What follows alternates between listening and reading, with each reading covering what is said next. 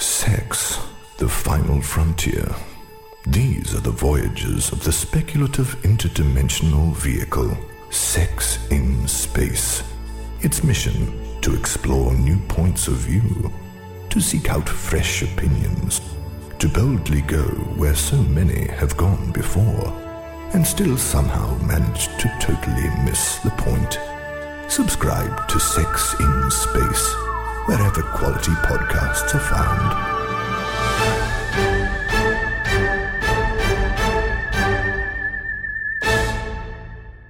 Hi there, I'm Tim, and welcome back to Sex in Space, here continuing to explore sex across all of its infinite dimensions. I hope you're all doing great. This is episode 33. Grab a drink, get comfy, strap on, and strap in. If you're loving it, there are lots of ways you can support us here at Sex in Space. Head on over to sexinspace.com/shop and check out our lovely merch. Our book, The Organ Education Forgot, a little book about the clitoris, is available at sexinspace.com/book. This is available as a PDF download or as a fabulous print version. Remember, you can also show your support by liking, rating, and subscribing wherever you found us. There is more awesome Sex in Space content over at TikTok and Instagram. Our handle is sexinspace.com. That's all one word, sexinspace.com. Now, let's get on to our incredible interview. I had the privilege of chatting with Paul Barlow. Paul is a media and marketing veteran with over a decade of experience spanning technology, entertainment, politics, and more. As a former Stuff columnist, he's contributed to renowned New Zealand publications like Waikato Times, NZ Herald, and NBR. Paul's expertise extends to crafting content and strategies for diverse industries, including professional sports, cinemas, concerts, and corporations. But that's not all. No stranger to the world of media, Paul's worn various hats as a radio host, podcast producer, and presenter. His podcast series, Paul, the Other One, boasts a dedicated following of over 10,000 fans across Facebook, TikTok, and YouTube. With a knack of delivering easily digestible insights and engaging long-form content, Paul is equally at ease, both behind and in front of the microphone. Let's dive in.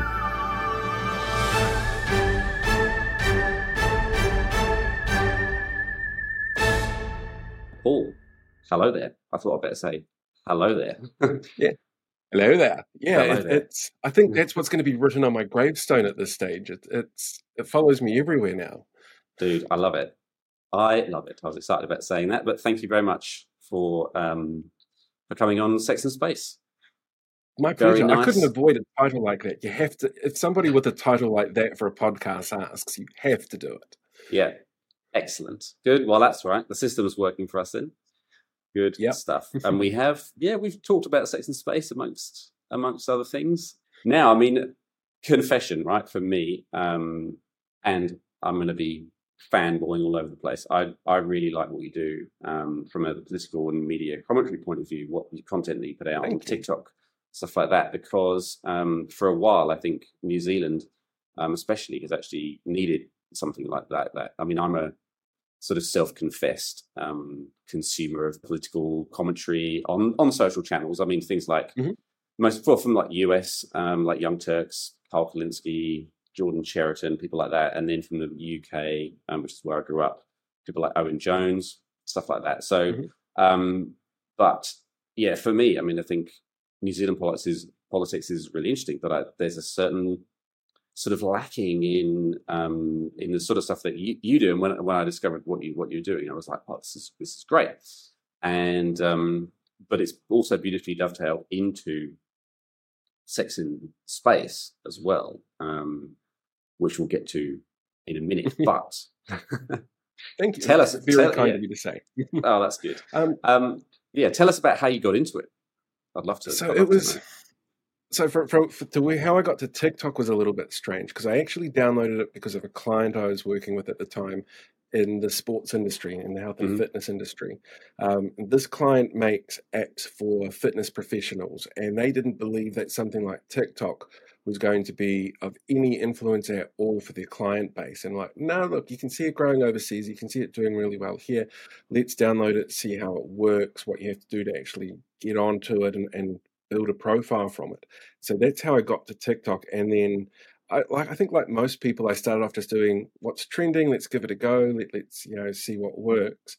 And it wasn't until last year's local body elections when they started to roll around, and we had organizations like Voices for Freedom coming out going, we want to make the country ungovernable. And that's where my area of expertise had been in other fields that I'd done with the radio hosting, with the stuff I'd done for Stuff and the Waikato Times. And I thought, well, yeah, I've got a bit of expertise on this. I know some of these candidates personally. I know how terrible they would be if they were elected, if they were given any sort of authority, if they were given free rein to say what they wanted to say. It could actually be really dangerous. So I thought, oh, yeah, I can focus on one or two candidates. And then after I started, I'd had people message me going, oh, have you heard about this candidate in New Plymouth? Or have you heard about this candidate in Rangataiki? People just kept throwing things at me. And so you do a little bit of digging, and these people are generally awful. Like that they have really backwards ideas about what society should be. They have really oppressive ideas around certain groups of people. And I felt, well, if I put it out there, then at least I feel like I've done something.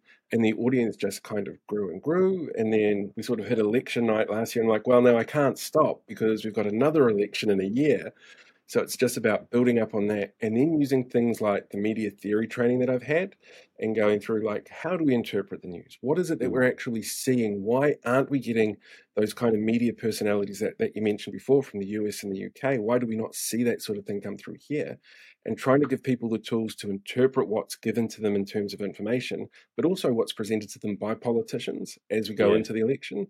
So this election cycle has been far less about terrible people you shouldn't vote for, and much more about how something's presented, how you can interpret it, and what you really should be taking out from it, as well as how terrible some of the policies are that have been put out there. Yeah, no, that's good. I mean, in this kind of broader international arena of mistrust, around certain media, but also around certain institutions and things like that, I think it's very interesting to sort of have a different perspective on what's just sort of fed to you.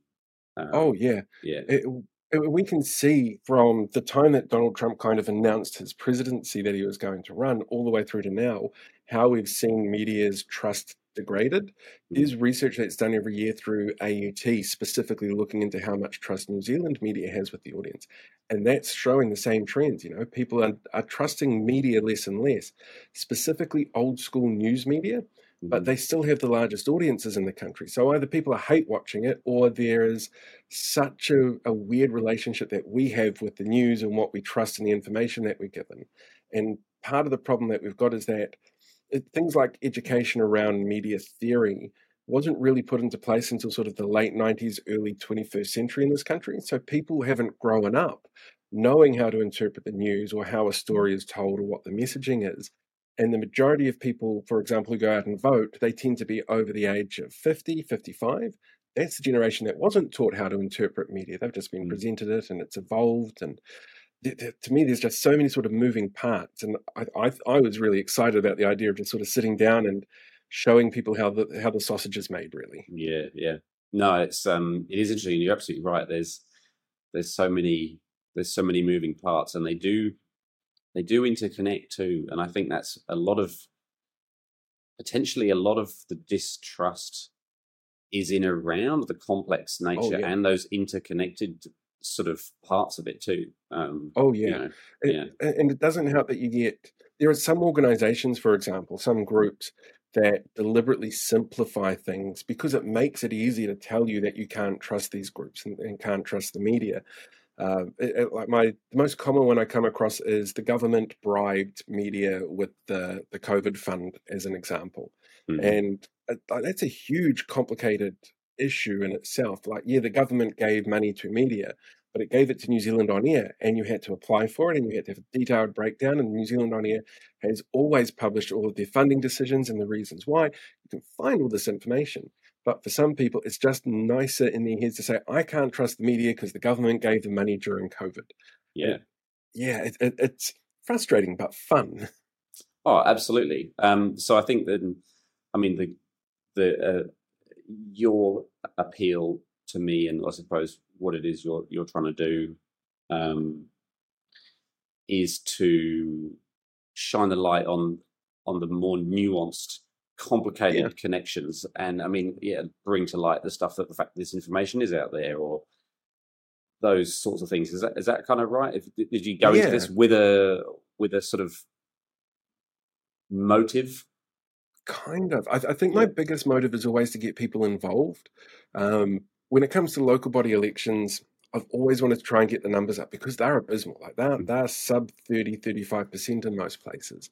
And for this election, when Jacinda announced that she was retiring, the first thought in my head is that is going to tank the turnout for the election. We don't have that motivating factor that she brought with her. Mm-hmm. And that anything I can do to get people out there to actually vote is really important. But also knowing specifically what you're voting for and how your vote has an effect, I thought was also important. But getting people involved was definitely the big part. Yeah. That's totally true, and nicely sort of leads into sort of what I want to talk about next. Was a video that you put out about a month ago, which was around RSE, which is reproductive and sexuality education. So that's our formal education around that subject in schools, all three school ages, right? So primary, intermediate, and secondary. Yeah, absolutely. And the whole system is designed to start when you start primary school and go all the way until you finish high school. It's huge. Like, it's 30 years worth of research that's been poured into designing this particular education program. So it's a massive area and a really easy one for dog whistles to be made over. Well, this is the thing, right? So this is what I wanted to ask you about. I wasn't sure how dog whistling this was. The example that you gave in your video was that the current leader of the opposition, I don't know if that still technically is correct, because now we're 3 weeks out from the next election.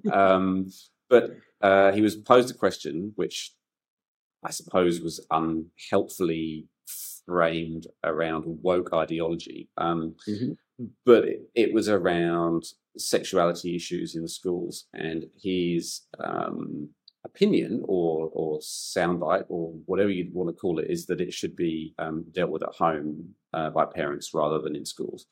And then it was the deputy of the same party. She said something about she was concerned about indoctrination of kids, which felt quite whistly to me, but also that sexual education was a job for her and her husband, and teachers should be focusing on the basics and stuff like that. So I guess for those that haven't seen the video, you did a really nice job of firstly unpacking the importance and the massive benefits of a good RSE. Could you just refresh us with those again, and also where you think New Zealand's RSE actually sits kind of on a global sort of leaderboard? So in terms of the benefits that we see, and to be fair, the benefits that we're seeing are exactly what the research showed the benefits would be when this was implemented. So it's really important to know that work for research and setting this up has paid off in dividends. It was things like a lowering of the number of STIs in the general population, especially in young people, a drop in teen pregnancy rates.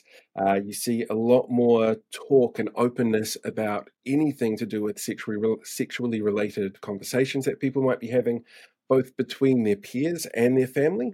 And those sort of open conversations can lead to things like a reduction in sexual assault, sexual abuse, those kind of issues. And we're seeing all of those come through from how the system is being set up in this country. In terms of where it sits sort of internationally, from what I can see, it's pretty well up there. Because it's built on 30 years of research in the field, but also 30 years of academic research, we've taken sort of the best bits of it all and put it into action. The one thing that we kind of lack at the moment is we don't really give our teachers the tools to be able to do this effectively across every school and every education level. So they're given a booklet, they're given the information. How they connect with their students is entirely up to them, but it does make it a bit harder for there to be kind of a uniformity between each school. There will always be issues in certain schools, like a religion-based school, for example, is going to have a lot more trouble feeling comfortable having these conversations with their students. But generally speaking, the results that we've seen have been really fantastic. Yeah, that's really interesting and good news as well. I mean, my kids are 8 and 5, so Yep. Fingers crossed. But I hear you, but it did. I mean, I personally had quite an open, flow of information from my parents as well, which I really valued. But I think it is important that schools at least do a half decent job, because the parents might not always be equipped, and like you said, the teachers as well. I mean, you could be talking about, again, different generations of education and stuff like that, right? So everybody kind of needs to be able to, get the benefits of this, whether they're the teacher. Yeah, exactly. And that's an interesting thing you bring up about your parents as well, because everybody's parents are different. And I'm in my 40s and I still feel uncomfortable sitting down with my parents if there's a sex scene on TV. If there's a movie that comes on. And like, I've got kids of my own. It's not like anybody is under any illusion as to how the process works. But I still feel uncomfortable around them. And my parents are incredibly liberal. I'm sure my kids are the same. But I can't say I've been in a room during a sex scene on a movie while I've been there in a very long time, because they tend to avoid it. It doesn't matter how liberal your parents are, it'll always be one of those uncomfortable topics. At least it being brought into schools in the way that it is at the moment, it means that you can sit there in an awkward situation with your parents, but at least know what's going on, what the mechanics are, how it fits into relationships, and all of that kind of stuff, and discuss it with somebody who you trust and don't feel quite so awkward discussing that with. Well, the other thing that, from my personal experience, kids talk with their peers too. And so if you're giving them the correct information that they're going to spread around between each other, it can dilute some of the misinformation, which is also rife. Absolutely. And kids these days, they have access to Pornhub, for example. Like it's on the phones that they get sent to school with if they want it to be. And so we have to prepare them to be able to navigate that kind of world, because I guarantee at some stage someone's going to show up to school and go, "Oh my God, have you seen this?" And if you haven't given them the tools to handle that, all sorts of issues can crop up. Yeah, no, absolutely. What I thought was interesting about the two opinions of the leader of the opposition, Christopher Luxon, and her name escapes, Nicola Willis. Yeah, and then you call her Nikki Haley for a minute, but she's American. But, I can see the resemblance there. Yep. Nicola Willis. Is that those sort of soundbitey opinions, there's not much room for nuance. I assume that those were maybe a press conference kind of environment or something like that. There's not much room for the nuance. Like you just unpacked the benefits of RSE, the teen pregnancies, all that kind of stuff. If all that's unpacked, who's going to be like, "Oh no, this is terrible, we should rip that up and start again"? Like, surely not. But when you're dealing with those political sound bites, do you feel, with the sort of media training that you've got, that's not really their opinion? Maybe it is, but it's actually appealing to a base of people who are kind of like, I think it depends on the politician, to be honest, because we know, for example, Christopher Luxon he's an evangelical Christian. He's been very open about his religious beliefs. And it's really common to find in those communities that they're much more comfortable feeling like they should control that flow of information for their kids. And I completely understand that every parent is going to have that feeling as well, that they want to make sure they know what their kids are talking about, what they're learning about, and adapting to where they feel their kid is in their developmental stage for this topic. And so I fully imagine that for Nicola Willis, it's the same sort of thing. And you're right, when it comes to sound bites, you don't get nuance at all, but there is a dog whistle element to it as well. If they turned around and said, this is just an issue for family, which is sort of essentially what they put it down to, they're telling a specific audience, this is our stance where we sit on things. And that's an audience that's generally very religious. They're generally very right-leaning in their politics, and they're generally really conservative. And that's kind of the brand that the National Party has to a degree, but it's also a brand that you see a lot in almost our fringe parties at the moment, that especially that religious tie-in is very strong through things like New Conservatives, even New Zealand First to a degree, a whole bunch of these littler political parties. New Zealand Loyal plays it up quite a bit these days to the Freedoms umbrella with Brian Tamaki. Yeah. And so it's a dog whistle to their followers that, oh, we're on the same page as you. In reality, the National Party set this up. So there should be no reason for them to go backwards and start saying it's not right. And I'm sure if you sat down with both of those politicians and said, give us a bit more nuance, you'd get it from them. Yeah. But knowing that they've got a limited time with a soundbite, they try and get as many people to pay attention to it as possible. And that's where the dog whistle comes in. Yeah. It's one thing I wanted to just ask actually was around the personal opinions that Christopher Luxon has been pretty open about, with his evangelical leanings. Where in sort of New Zealand lawmaking does the sort of the rubber hit the road when it comes to a politician's sort of personal perspective on certain things versus actual sort of law creation? And that's why I was also wondering, in the context of something like this, is not proposing that the current system gets ripped up and thrown in the bin.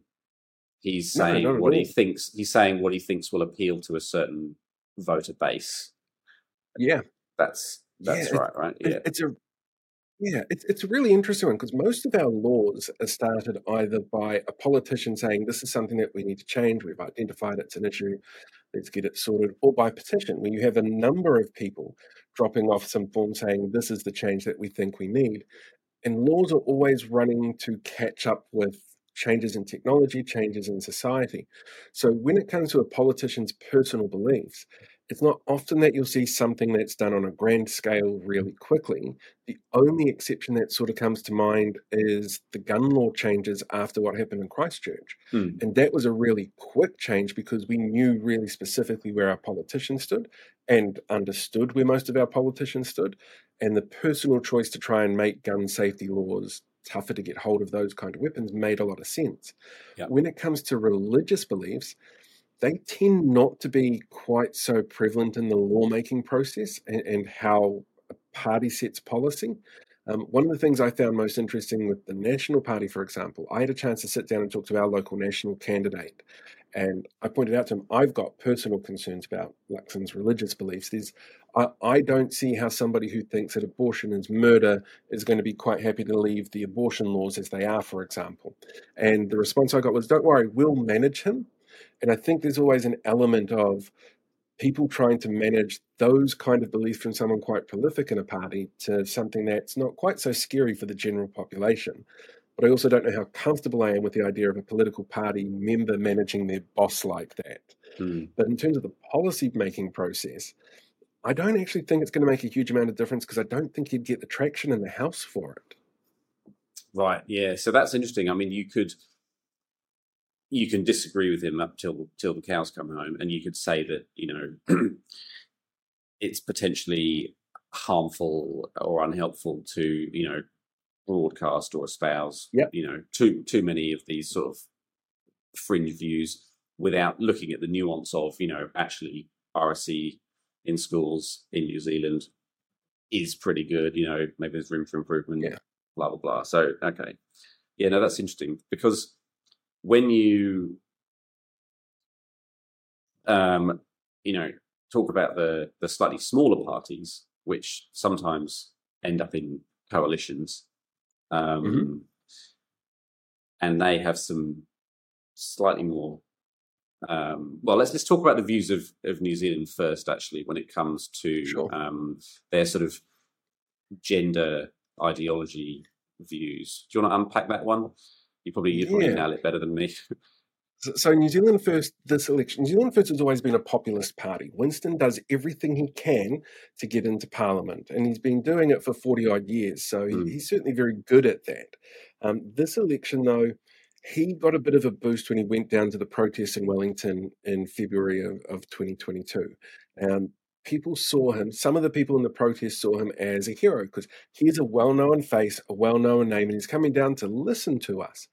And as we've sort of got closer and closer to the election, he's taken on board their views and their stances. He's even brought a number of those people into his party to showcase that this is where he's looking at going.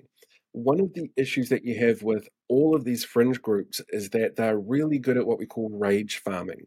And it's finding something new to be angry about every week. Initially it was mandates and vaccines, and then those were dropped. And then suddenly it's cloud seeding or 20-minute cities, or the one that they picked up on for a while there was around gender ideology and RSE.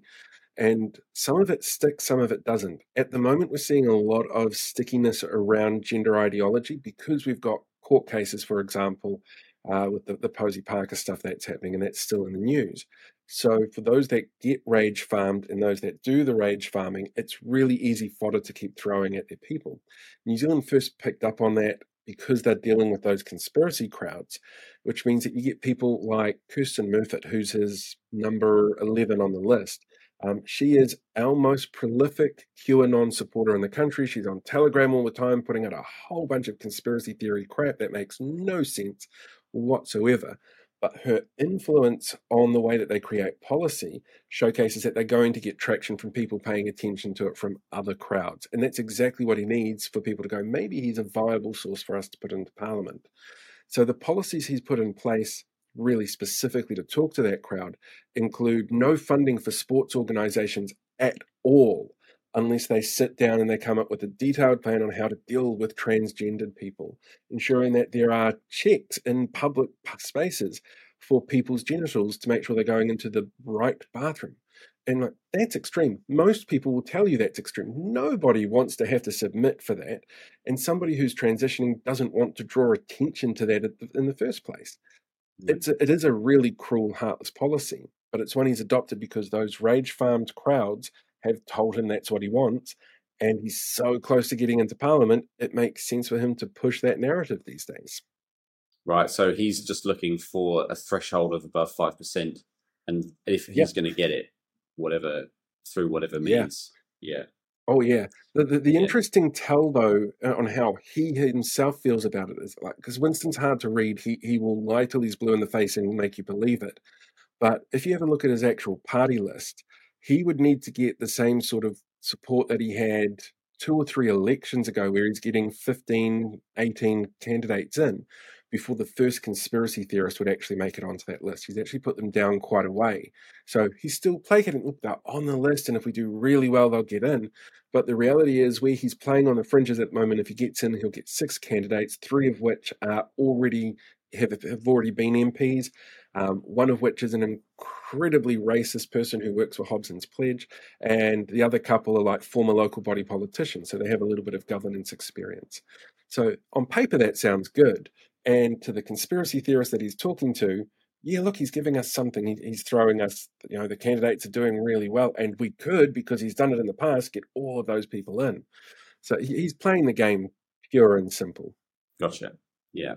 It's interesting. How in terms of the game, the broader game, and the kind of interconnectivity of media's sort of role in this, how much do certain topics that are sort of, I guess, hot button topics amongst certain crowds, how much are they sort of out of balance or pushed because of that media kind of?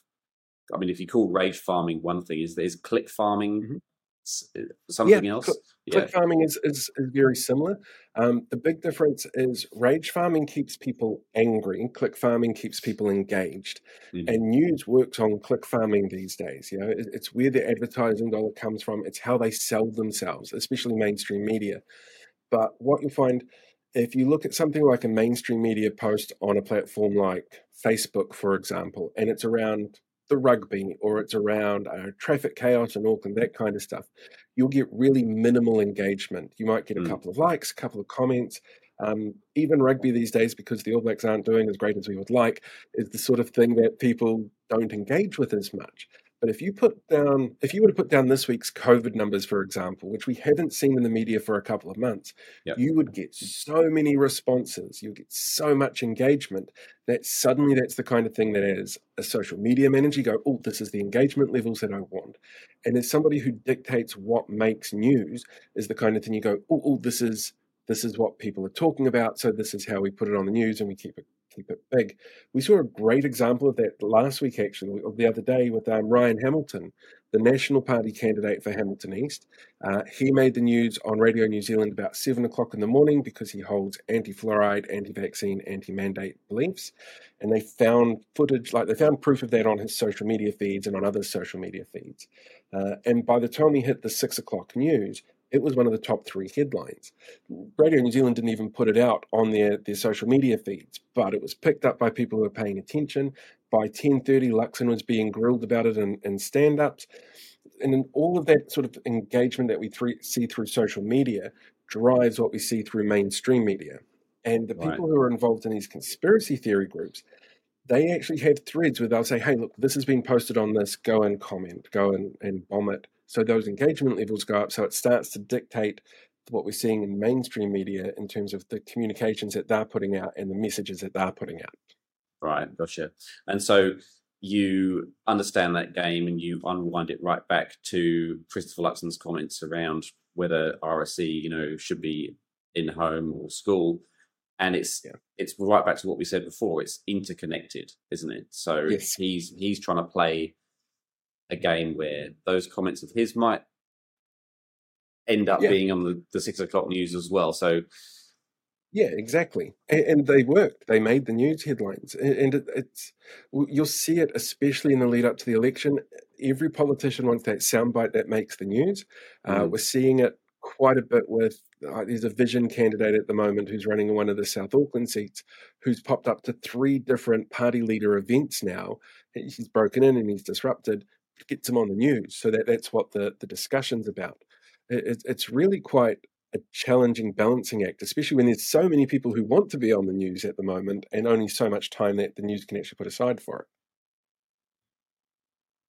Yeah, it's very interesting. It's but you're right, you can see it play out in real time when there's important stuff being talked about, but then the trending stuff, will pop up. There was something this morning, actually.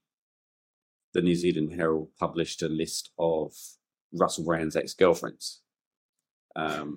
He's in the news right now for, the reasons that he's in the news for, but I didn't feel like that list was relevant at all. It was just that people are talking about Russell Brand. So here's a list of his ex-girlfriends. So I was like, okay. And once you start to see it, you're like, okay. There's a great example, actually, from September 1997, which, being British, I'm pretty sure you might be able to work out what the big event was that happened in September 1997. There was a crash in Paris. I think it was the Daily Mail had to pull all of their pre-printed copies off for that morning because it was all about the terrible sexcapades of Princess Di and what she was doing and how she was having all of these different affairs and she'd taken all these different lovers. And they actually had to run a retraction that they put out saying, look, we apologize for putting this out and we've removed most of the copies of the sexcapades of Princess Di and we'll bring you a 72-page memorial on the life of the people's princess. Because that narrative changes so suddenly, and it's faster these days because of how connected we are with the internet. But it's a great example of how public perception changes what the media puts out there. Yeah, no, absolutely. And I mean, now it's lightning fast. It's interesting. But I mean, I think for someone like you, what you're doing and what you're able to help educate people with, it's a little bit like the RSE stuff. Information is power. The more you talk about this sort of stuff, the more you understand it, the more nuanced sort of opinion you can have. But no, I feel it's very, very, very valuable, actually. I hope so. We'll find out on election day, I guess, if it worked. No, I mean, to be honest, I haven't noticed. No, I mean, I have noticed a political leaning from your stuff, but I think you do try and keep it quite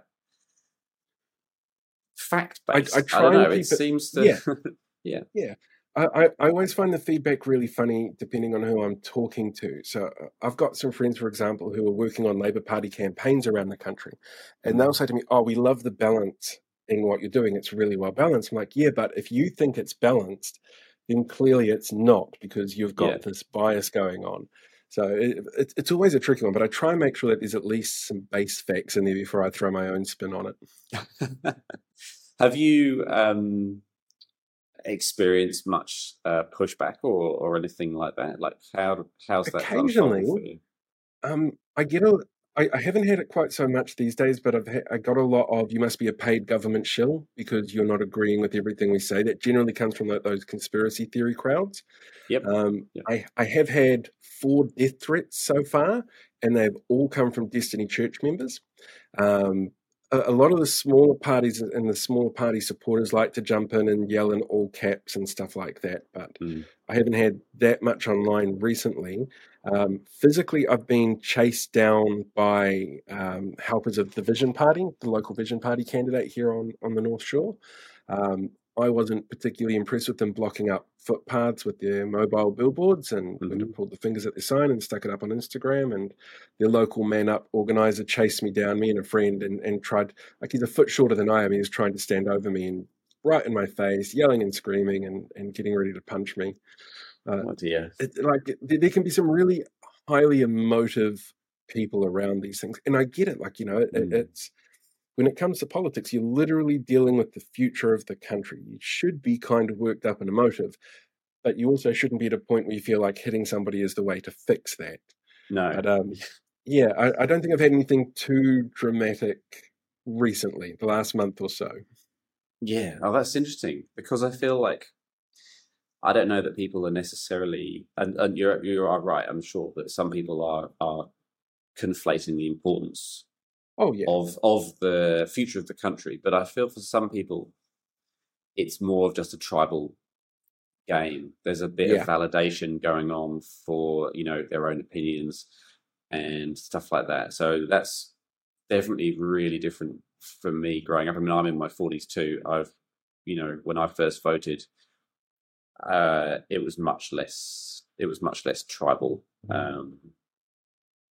Yeah, it's been interesting. And actually, you mentioned before, or just now, Destiny's Church, and that's another interesting one. If we look at how they use, I don't know that they've necessarily dived into the RSE conversation, but they've definitely, approached this whole indoctrination of children, the sort of LGBTQ agenda and stuff like that. Now, obviously, they are religious in their sort of base, but that seems to me, and I could be wrong, but a very sort of cynical use of those topics. Because I don't know what intention or real chance they've got of making it into Parliament this time. But from a financial revenue point of view, it's probably helping them a lot. Am I? Yeah, you're bang on the money there. Brian Tamaki has tried a number of times to get into Parliament, and he fails miserably every time. He does everything he can to talk about what he considers traditional family values.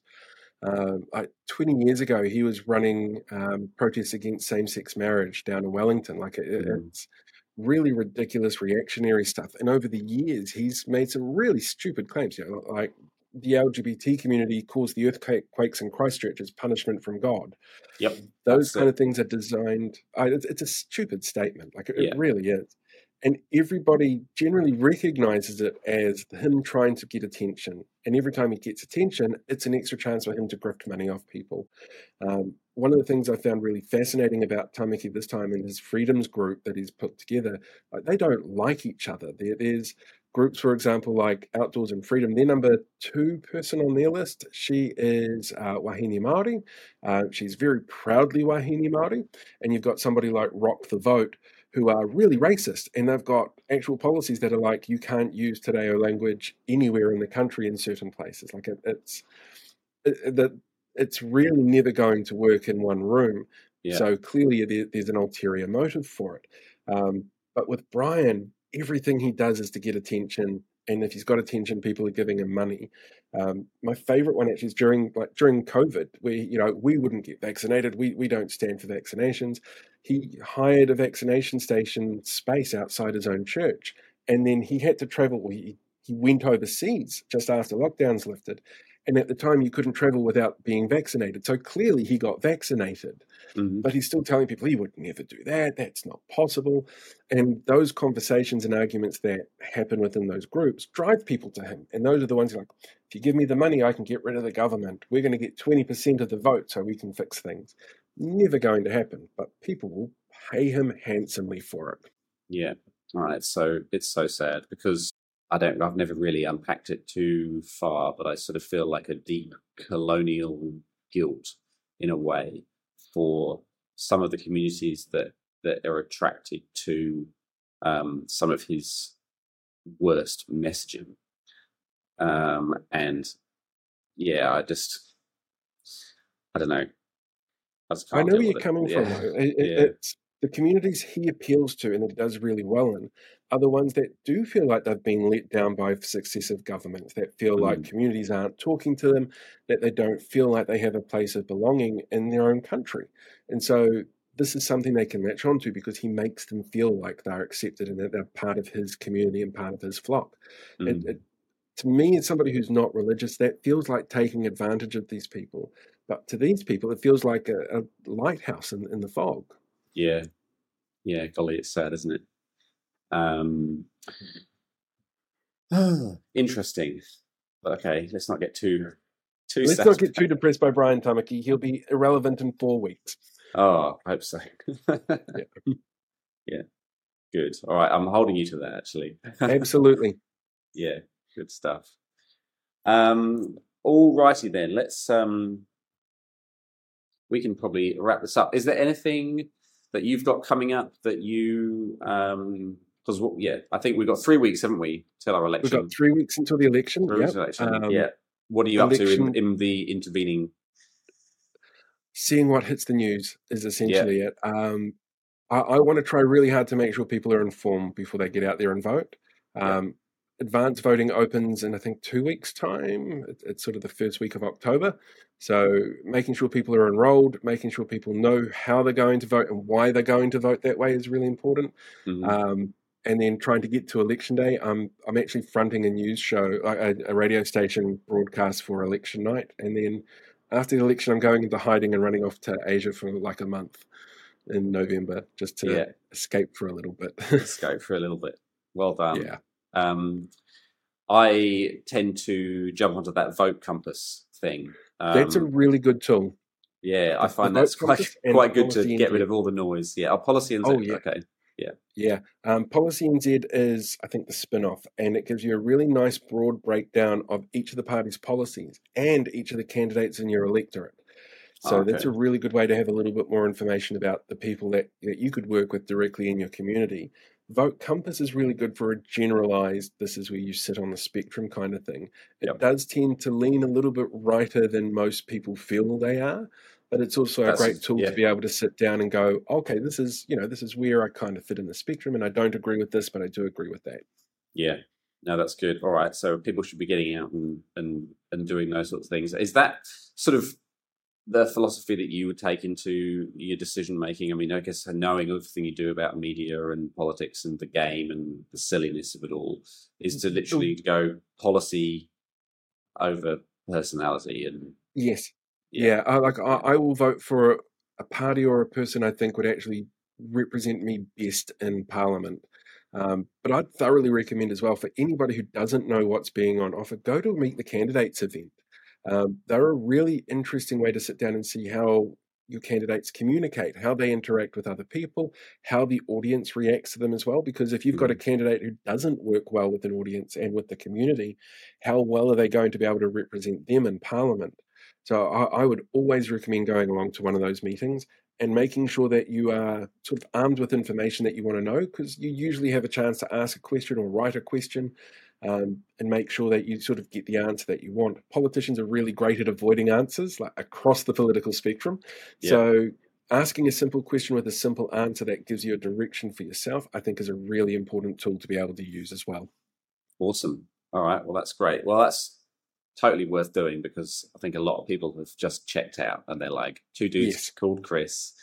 And that's it exactly. It's two middle-aged white dudes named Chris who both like going to the beach, who both don't want to change the laws around marijuana, and just they're so same.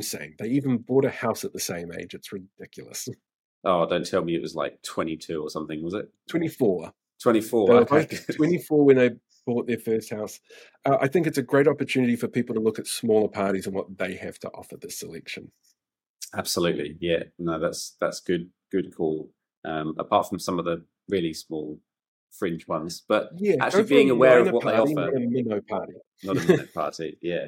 But also being informed and being aware of what even those minnow parties offer.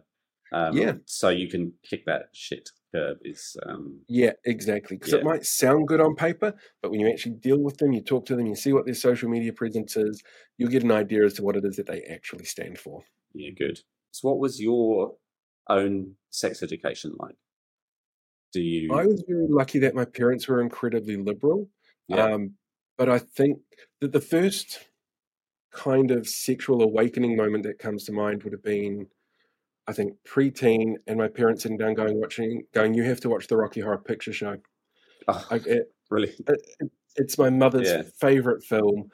But it's definitely one of those things that as you know, a 19-year-old, it's one of those, well, this is interesting. Ooh, I've got some questions.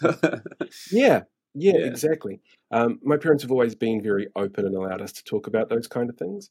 And I think it because I've got two siblings, they all had very different sort of attitudes towards sex and relationships growing up. And I don't know that we all had the same sex education awakening moment though. So it's a tough one to call. As the oldest, I probably got the raw end of the stick of, we could try this when he's 9, and then finding out, no, it's probably not a good idea. We'll wait till the next one's a little bit older. Try again.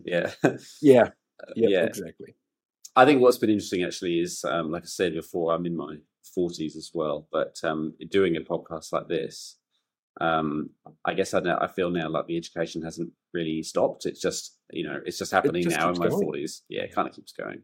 But Rocky Horror Picture Show, I think that and Top Gun are probably my two most watched movies ever. So,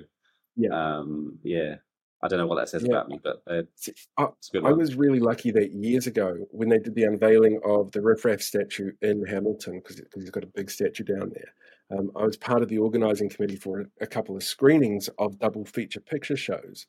So I got to meet Richard O'Brien. I got to take my mum to meet Richard O'Brien, and then we got, I don't know if you can actually see them, I've got these two here, which are like the original posters from it behind Grover. Oh, yeah. There's only 4 of those sets in existence, and my parents have one of those sets because of that. And it's like, this is how I could thank you for ruining me as a child. You can have his autograph. All right. Well, this has been awesome. Thank you heaps. And my pleasure. Thank you. Thanks for talking about the sex education side of things. Keep up the good work. Thank you very much, Tim. You have a good one. You too, man. Catch you later. See ya.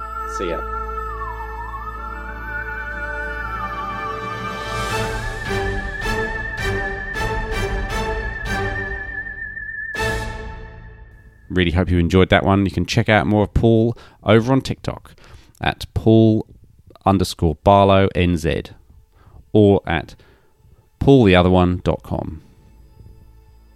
Before we sign off, I wanted to remind you to check out our book, available at sexandspace.com/book to download and buy. Don't forget to leave us a like, follow and comment or review wherever you're tuning in from. Your support means the world to us. Until the next time, safe travels and see you on the next episode.